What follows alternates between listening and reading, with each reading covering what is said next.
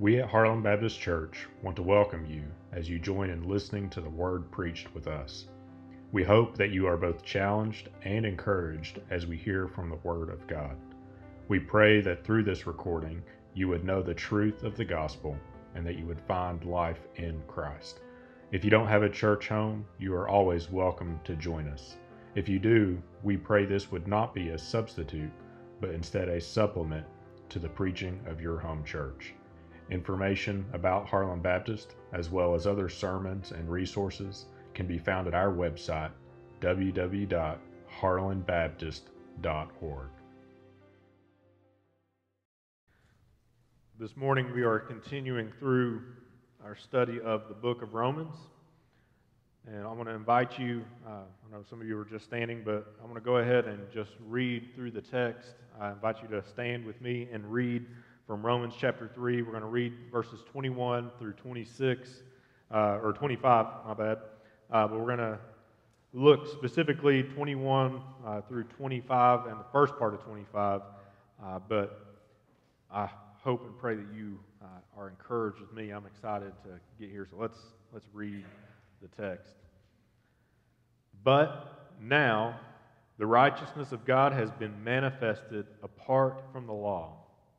Although the law and the prophets bear witness to it, the righteousness of God through faith in Jesus Christ for all who believed. For there is no distinction. For all have sinned and fall short of the glory of God, and are justified by His grace as a gift through the redemption that is in Christ Jesus, whom God put forward as a propitiation by His blood to be received by faith. This was to show God's righteousness, because in His divine forbearance He had passed over former sins. You may be seated. I want to pray quickly. Father, Lord, this is one of the most powerful passages in all of your word. Lord, it is the good news, Lord, declared to us that righteousness has been made available apart from the law, apart from our works, in Jesus Christ, your Son. So, Father, I pray that as we look at this text, Lord, may you, Lord, give us grace to understand. May you open our hearts, open, Lord, our mind to see and hear the wonderful news of this gospel.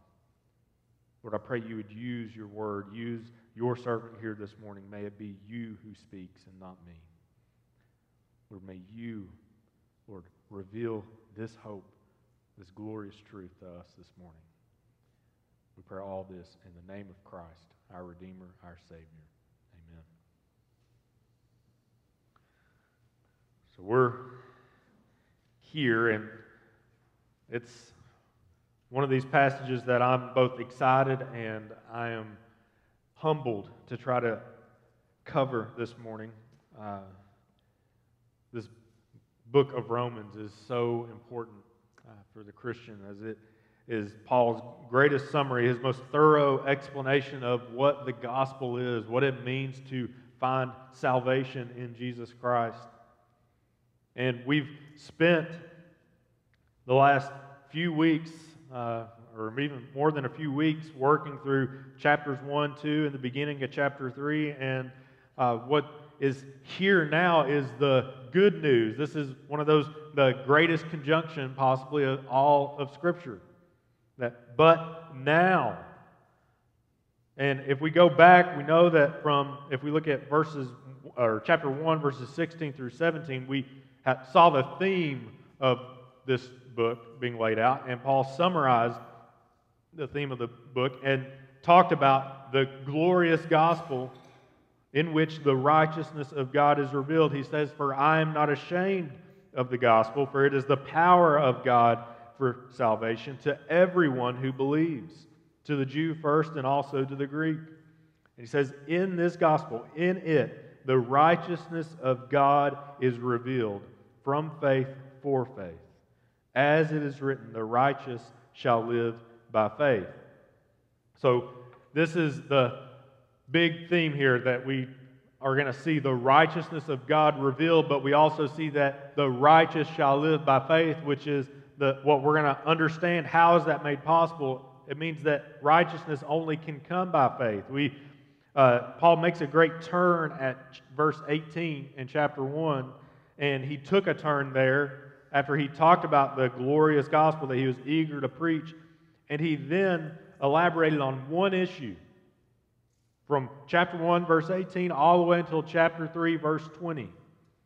He focused on one issue and one issue alone, and that is man's unrighteousness. He looked at the Gentile, he looked at how the Gentiles had laws to themselves, and he looked at the wickedness that we saw throughout the world, this rebellion against God's created order, against God's purposes for men. We saw that rebellion, and then we saw that even those who had been blessed with the revelation of God and His law, the Jewish people, who they saw themselves as righteous, but they saw themselves as righteous through their own self-righteousness. And they failed to see their own sin. And what Paul wanted everyone to hear, because he's writing this letter to both Jew and Gentile alike in the Roman church, he wanted them to know that there is no distinction, as he said, that everyone will be judged by the same standard, and that standard reveals mankind to be sinful and rebellious, unrighteous, deserving the wrath of God. Verse 18, he said, "The wrath of God is revealed from heaven against all ungodliness and unrighteousness of men." So we've been looking for the last few weeks, seeing this unrighteousness, this ungodliness revealed. And it's been a hard few weeks. We've had to examine our own hearts. We've had to see just how much sin has pervaded every aspect of our being. We've seen that there's a dilemma at stake. How will we be made righteous if this unrighteousness is so clearly evident in our hearts? What will we do with the wrath of God being justly revealed against all of our ungodliness? If we look at ourselves and we look at ourselves according to the standard that has been laid down here, we see we have fallen short. So what is our hope? And not just that, what is our hope? But how will God, who we know this is the glorious gospel, the gospel that talks about the power of God for salvation to everyone who believes. How is God going to bring about salvation for a sinful mankind who has rebelled against Him without violating His own righteousness by failing to justly condemn that which is sinful? So Paul is, in fact, presenting the dilemma that we've reached to. We see the righteousness of God, and we see the absolute unrighteousness of man, the wickedness of mankind, evident within every single one of us. And we're left with this dilemma. How can man ever be justified? How can man ever be made righteous if he is that wicked without God having to violate His own justice, His own righteousness by providing in a way that would take away from the fact that He condemns sin, that He will deal with sin as it should be, which is through His wrath. So we come to a dilemma. We should see this dilemma and ask this question. In light of God's righteousness and man's unrighteousness, how can God justify sinful men like you and like me without becoming unjust Himself?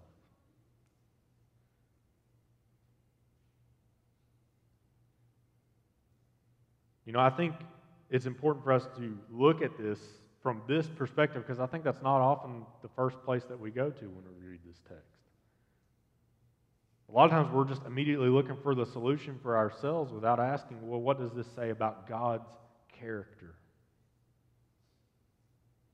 What does this say about God's righteousness? And is it not important to note, after all this time that Paul has been pointing out the unrighteousness of men in comparison to the righteousness of God, that his primary concern, while it is talking about the power of salvation for all who believe, his primary concern that's at the forefront of his mind, at the forefront of his argument, is God's character, that we would not question God's character, that we would know that God is consistent according to his character. He is consistent according to his righteousness. Because his letter is ultimately about the righteousness of God revealed.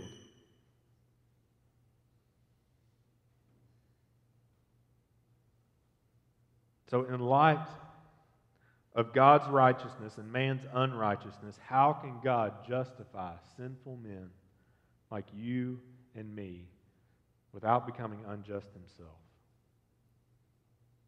This is what Paul is now answering in verses 19 and verses 21 and following. He says, but now, before we get to the but, let's go back to verse 20. For by works of the law, no human being will be justified in his sight. No man, no woman can be justified before God. No man, no woman can reconcile their sins through their own efforts before a righteous and holy God. Our sins condemn us. As verse 23 says, for all have sinned and all fall short of the glory of God. But now, the righteousness of God has been manifested apart from the law. Now, this apart from the law goes right back to what Paul is talking about, how the righteousness is made possible. He's been addressing the Jewish issue that they think they can become righteous, they can keep the law, but they've never kept the law fully themselves. So he says, look, if you're looking to the law to justify you, you fail to see the purpose of the law, which was to show you your sin, which was to show you your need, and to point you to the only one who could reconcile you, who could make you holy, make you righteous. So Paul says, but now the righteousness of God has been manifested apart from the law.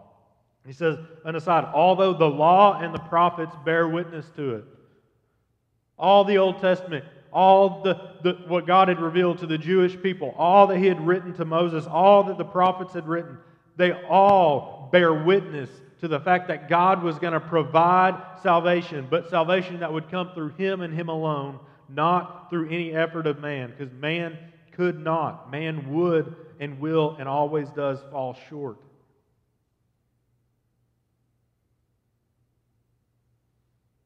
So how would this righteousness come?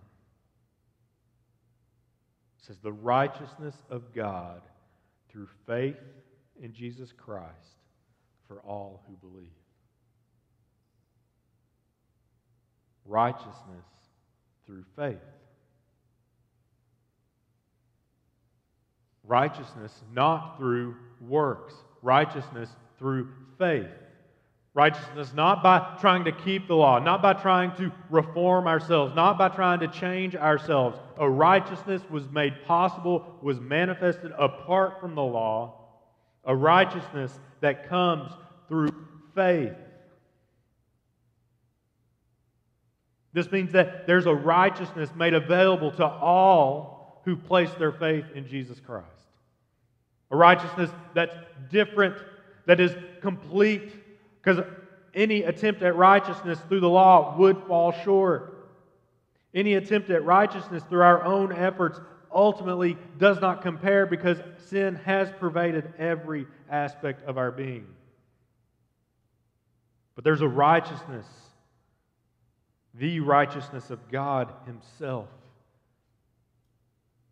through faith in Jesus Christ.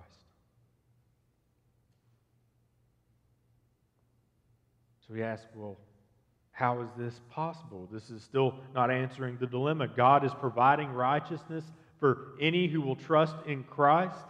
God will provide righteousness for anyone who believes in Christ. How does that How does he maintain his own righteousness and justice in that way? That's a gracious gift, but that's him not punishing mankind as they should be. He's not punishing us. Where's the wrath of God poured out? There's a righteousness that's manifested apart from the law, but that righteousness is through faith in Jesus Christ. That doesn't answer the dilemma. How does God maintain his own righteousness?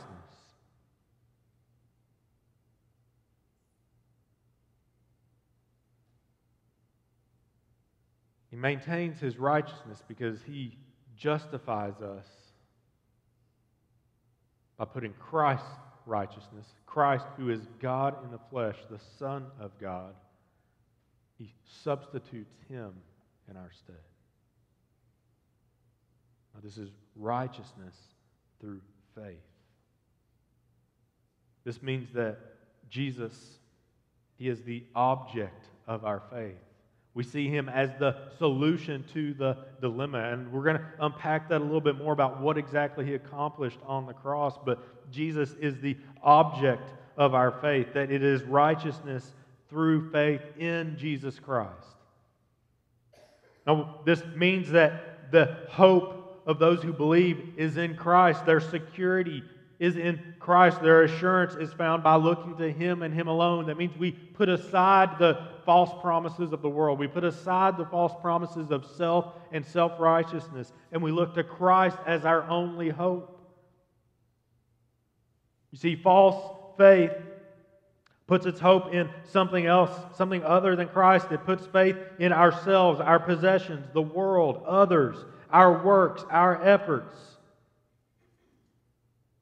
But what this text says, what Paul makes completely obvious, completely clear, is that righteousness can only come through faith in Jesus Christ, because it is only through him that we can be reconciled to a holy God.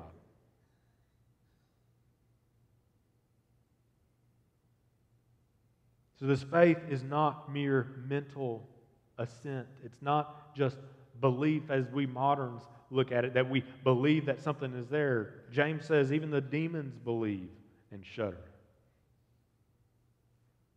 But it is faith that looks upon Christ as the object of our assurance, the object of our faith, the source of our life, the source of our reconciliation.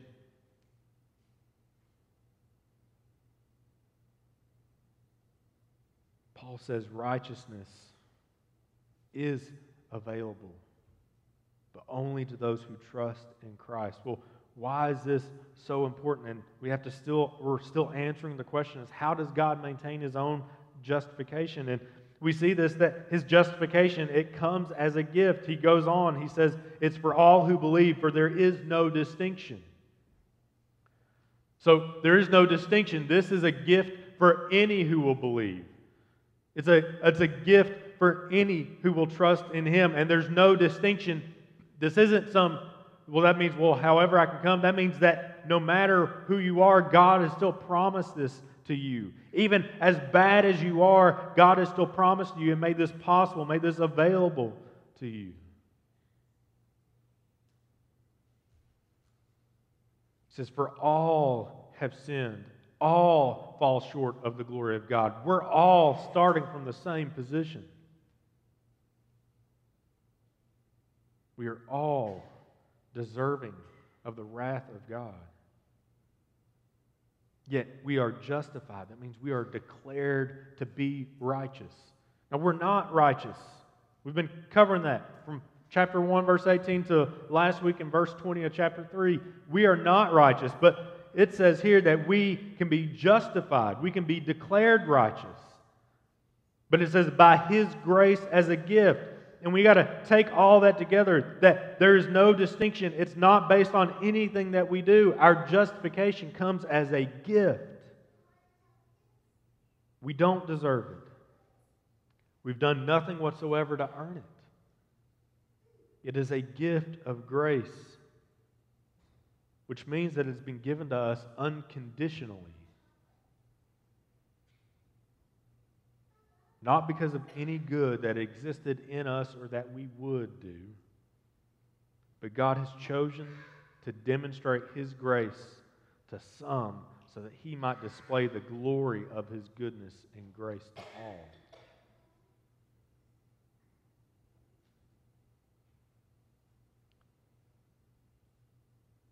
God has chosen to demonstrate His grace to some so that He might display the glory of His goodness and grace to all. This takes us right back to the dilemma that Paul has been dealing with. How will God maintain His righteousness if He's making a way for us to escape the punishment that we deserve?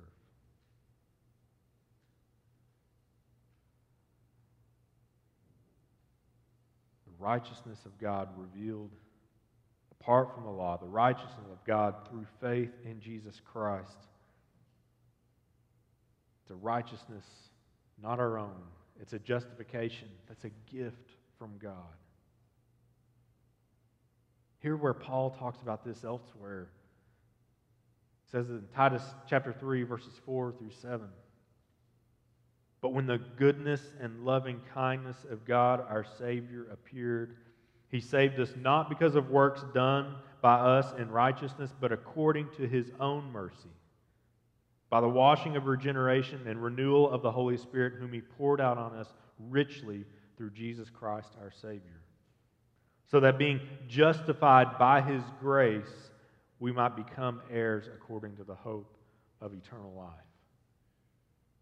Justified by His grace, a gift from God, that we might be declared righteous apart from our works, based on the work of Christ instead. In Ephesians 2, 1 through 5, he says, "You were dead in the trespasses and sins in which you once walked, following the course of this world, following the prince of the power of the air, the spirit that is now at work in the sons of disobedience, among whom we once lived in the passions of our flesh, carrying out the desires of the body and the mind, and were by nature children of wrath, like the rest of mankind." It says, we were all dead, children of wrath. In verse 4, but God, being rich in mercy, because of the great love with which He loved us, even when we were dead in our trespasses, made us alive together with Christ. By grace you have been saved. So God's declared that justification, a righteous account, can be credited to us, and not by our works, but by the work of Christ, and us trusting, putting our faith, looking to Christ as the object of our faith, our security, our assurance, our Lord, our Savior. And it's all a gift of grace. It's not based on what we have done. There is no distinction. All have sinned, but God has presented Christ as the substitute. He's presented the hope and an opportunity for us to be declared righteous, not by our works, but by His work.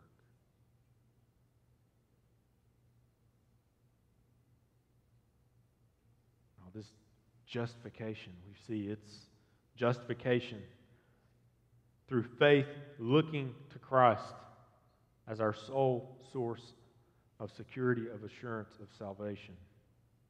It's a complete denial of what was true in our wickedness, that we had looked to ourselves, that we had looked to our own efforts, that we had looked to the world. It's a recognition of our sin. It's a recognition of our sinfulness, our rebellion against God, and it's a repentance. It's a turning from that sin towards God and looking to Christ, who is the one who has accomplished our salvation, not us. And Paul says, when you believe, when you trust in Christ, when you turn from your sin, you look to Christ, you are declared righteous, justified by His grace as a gift.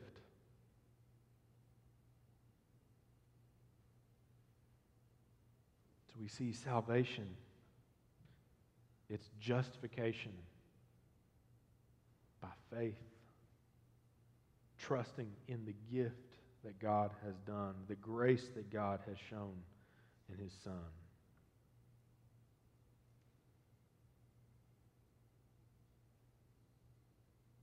This is absolutely essential, but we've not even yet got to the dilemma that Paul wants us to focus on.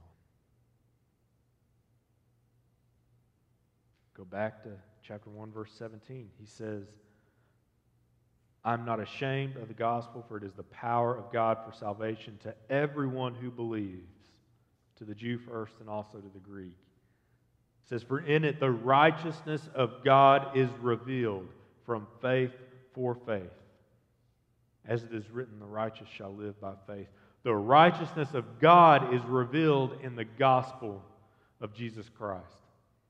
The righteousness of God is revealed, not the righteousness of man, not any efforts by man. The righteousness of God is revealed. So we have to ask the question, okay, we see this. He says, look to Christ. He is the source of our salvation for all who trust in Christ. Our salvation comes through Him. But how is God justified in all of this? For God must, in accordance with His righteousness, according with His justice, He must punish sin. So how is God going to be justified in this? I still stand condemned. How can I be forgiven?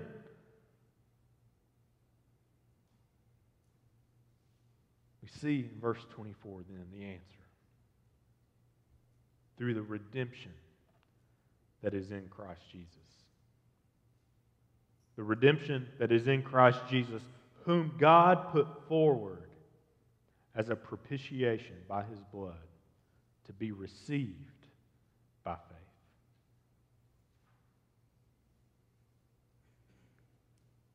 See, this good news of the gospel is that we no longer have to remain under the wrath of God, for God has made a way for His wrath to be dealt with.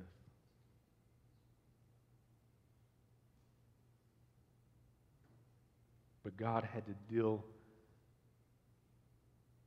with His wrath in a way that completely upends the way we think the world works. God, in all of His righteousness, looks at mankind,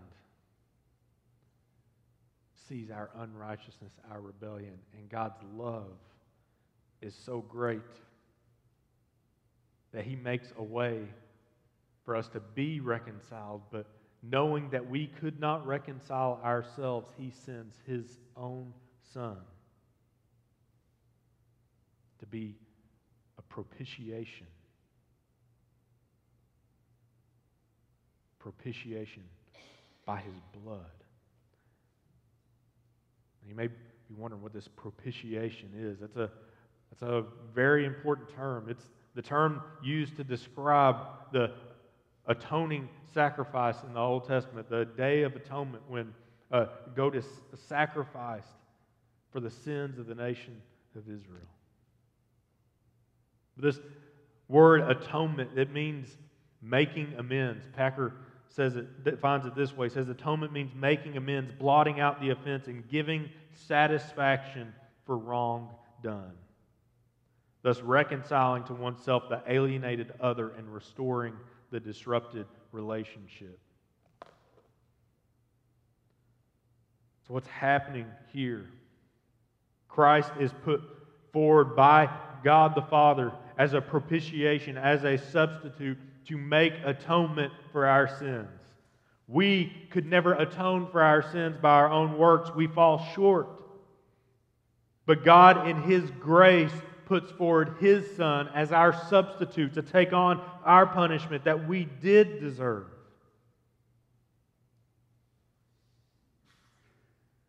Thus, God can reconcile His rebellious, sinful creation, but only by taking on the punishment Himself on the cross. Now, we saw that Paul said this is the gospel promised beforehand, and I hope that you see right here in this moment when Christ is put forward as the propitiation by His blood to be received by faith, He is fulfilling, He's showing how Christ fulfills the promise that God made all the way back to Adam and Eve, all the way back to Abraham. When God spoke to Eve and He said, your offspring, Satan, the serpent, will bite his heel, but he will crush his head. He said he will have victory over sin, over the devil. When He talked to Abraham and He made a covenant saying that through you, all the nations will be blessed, that I will multiply you and make you into the father of many. And He established that covenant, and we talked about this weeks ago when they sacrificed those animals, split them wide open, and they're to walk through, showing what would happen if they broke the covenant. And God puts Abraham to sleep and lets Abraham see him pass through the consequences, through those dead bodies, saying, I will take on the punishment if this covenant is not kept. So I will ensure that this covenant is kept. That's what's happened here. Christ has taken on the punishment, the wrath of God the Father, so that we might be reconciled.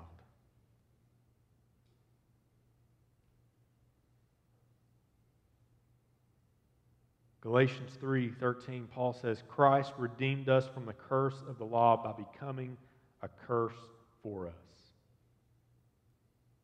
It is written, cursed is everyone who hanged on a tree. The curse, the judgment that we deserved, Christ has taken for us.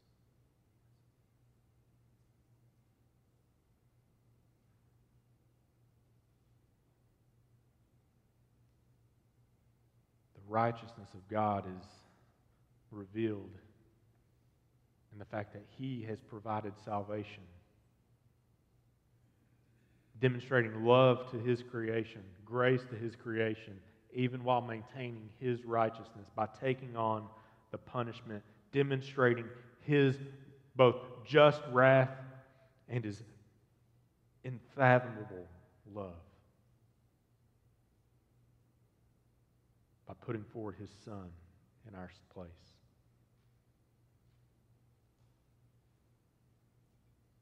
Packer goes on to say this. He says the cross had this propitiatory effect because in His suffering, Christ assumed our identity. He endured the retributive judgment that was due to us, the curse of the law, as our substitute, with the damning record of our transgression nailed by God to His cross as the tally of crimes for which He was now dying. Christ, our substitute. This is the gospel promised beforehand in the prophet Isaiah 53, verses 4 through 6. We see the glorious promise of the suffering servant who would come to die and stand in for the nation of Israel, the people of God. The prophet says this, surely He has borne our griefs and carried our sorrows. Yet we esteemed Him stricken, smitten my God, and afflicted. But He was pierced for our transgressions. He was crushed for our iniquities. Upon Him was the chastisement that brought us peace, and with His wounds we are healed. All we like sheep have gone astray. We have turned every one to his own way, and the Lord has laid on Him the iniquity of us all.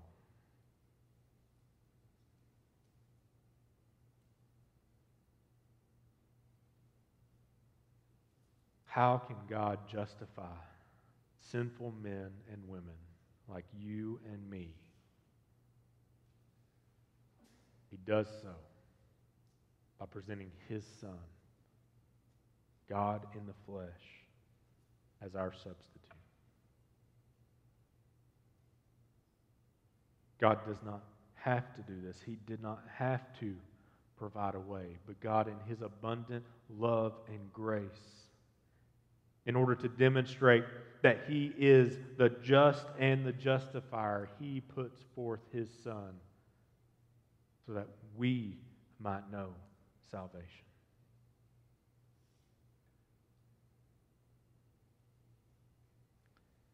Verse 26, which we'll talk about even more next week, we see it was to show His righteousness at the present time. Why did God do this? It was to show His righteousness. To show His righteousness and to prove without a doubt that He is righteous, that He is holy, that He is worthy of our worship, worthy of our praise. Where do we stand? We stand condemned. But God. Whether you read it in Romans, you read it in Ephesians, read it in Titus, read it in Isaiah, what's so important is despite our situation, when we stand condemned before God and He is justly standing over us, His wrath to be poured out on us, but God has taken action to save us.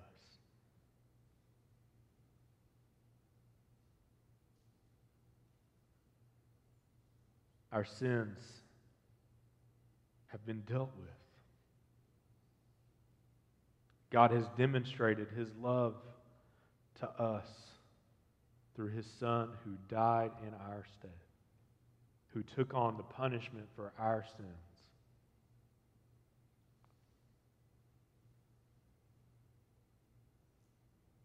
Is there any greater love than this?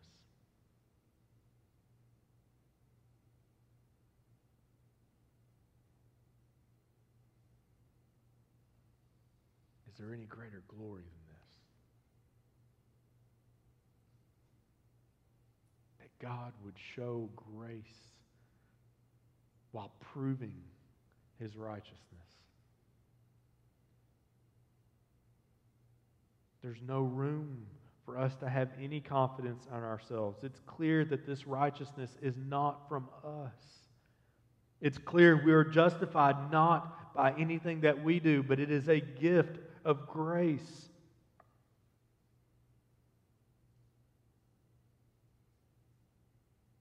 Christ substituted for us.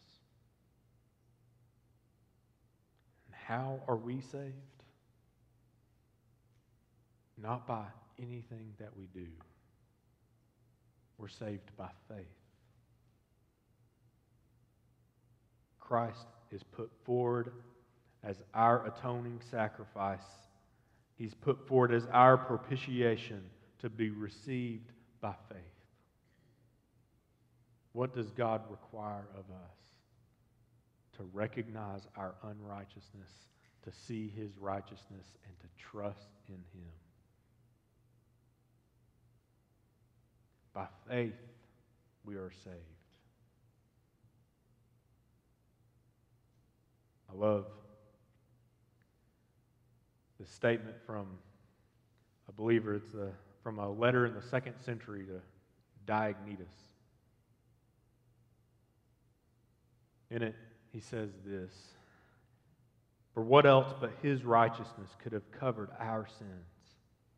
In whom was it possible for us, the lawless and ungodly, to be justified, except in the Son of God alone? Oh, the sweet exchange.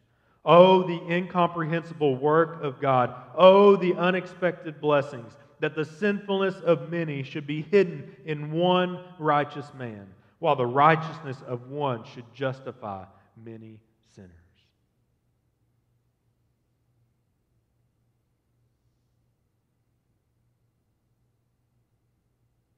Oh, the sweet exchange.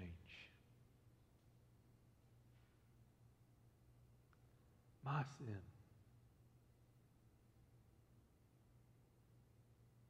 And God gives me righteousness.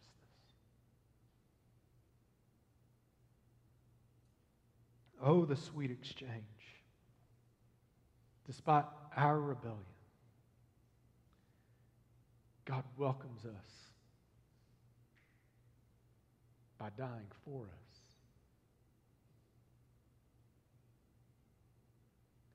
Oh, the incomprehensible work of God, the unexpected blessings.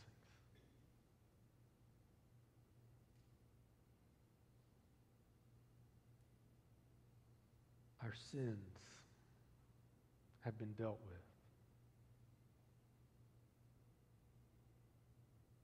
Of righteousness, not our own, secured for us. The wrath of God assuaged. God's grace revealed to us. And how are we saved? By faith.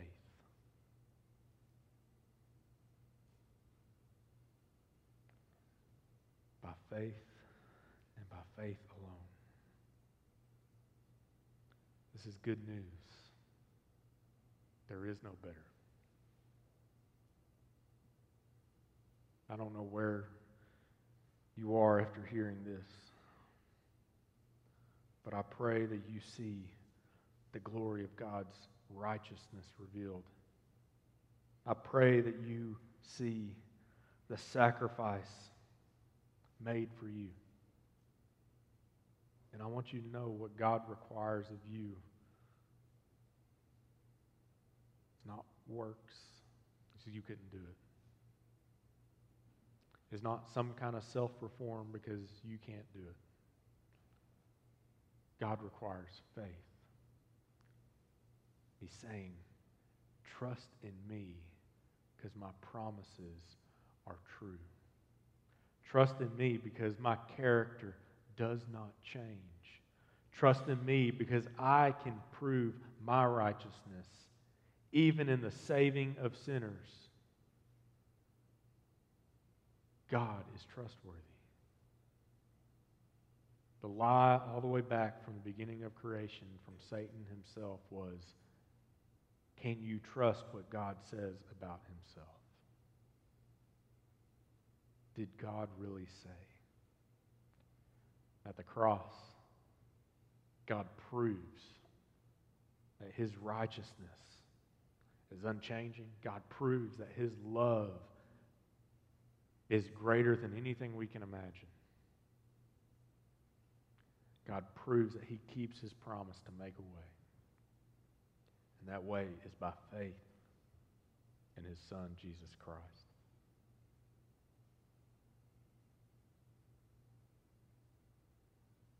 If you have never trusted in Christ, if you've never seen what is his work, how you can be declared righteous, I pray this morning that God's word is clear before you, clearer than my words. I hope God's words are clear to you. But there's a way for you to be declared righteous, to be justified in God's sight. And it's not through your works, but it's through the work of Christ on the cross. I hope you know that what God requires is nothing but that you would trust in him, but that when you trust in him, he promises to give you new life. We'll unpack that in the weeks and months to come as we continue to understand what this justification looks like. But know that God justifies us not by our works, but by faith in what Christ has done for us. I know when we see what God has done and we see what Christ has done in our stead, there's really only one response, and that's worship. To give God glory for what he has done to provide salvation for us. Worship is what we read in that statement in the Epistle to Diognetus. Worship that looks at what Christ has done, that trusts in him and looks to him as our hope, as our peace, as our security, that looks to God and says, Lord, I don't know how you could do. Your work is incomprehensible. But Lord, I trust in you. I pray this morning that you would trust in Christ. Your faith would look to him and him alone. That you would know that in him your sin has been dealt with.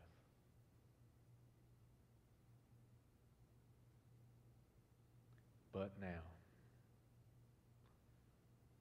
greatest words in all of Scripture and all of history. But now, the righteousness of God has been manifested. I pray that you would know the righteousness of God through faith in His Son this morning.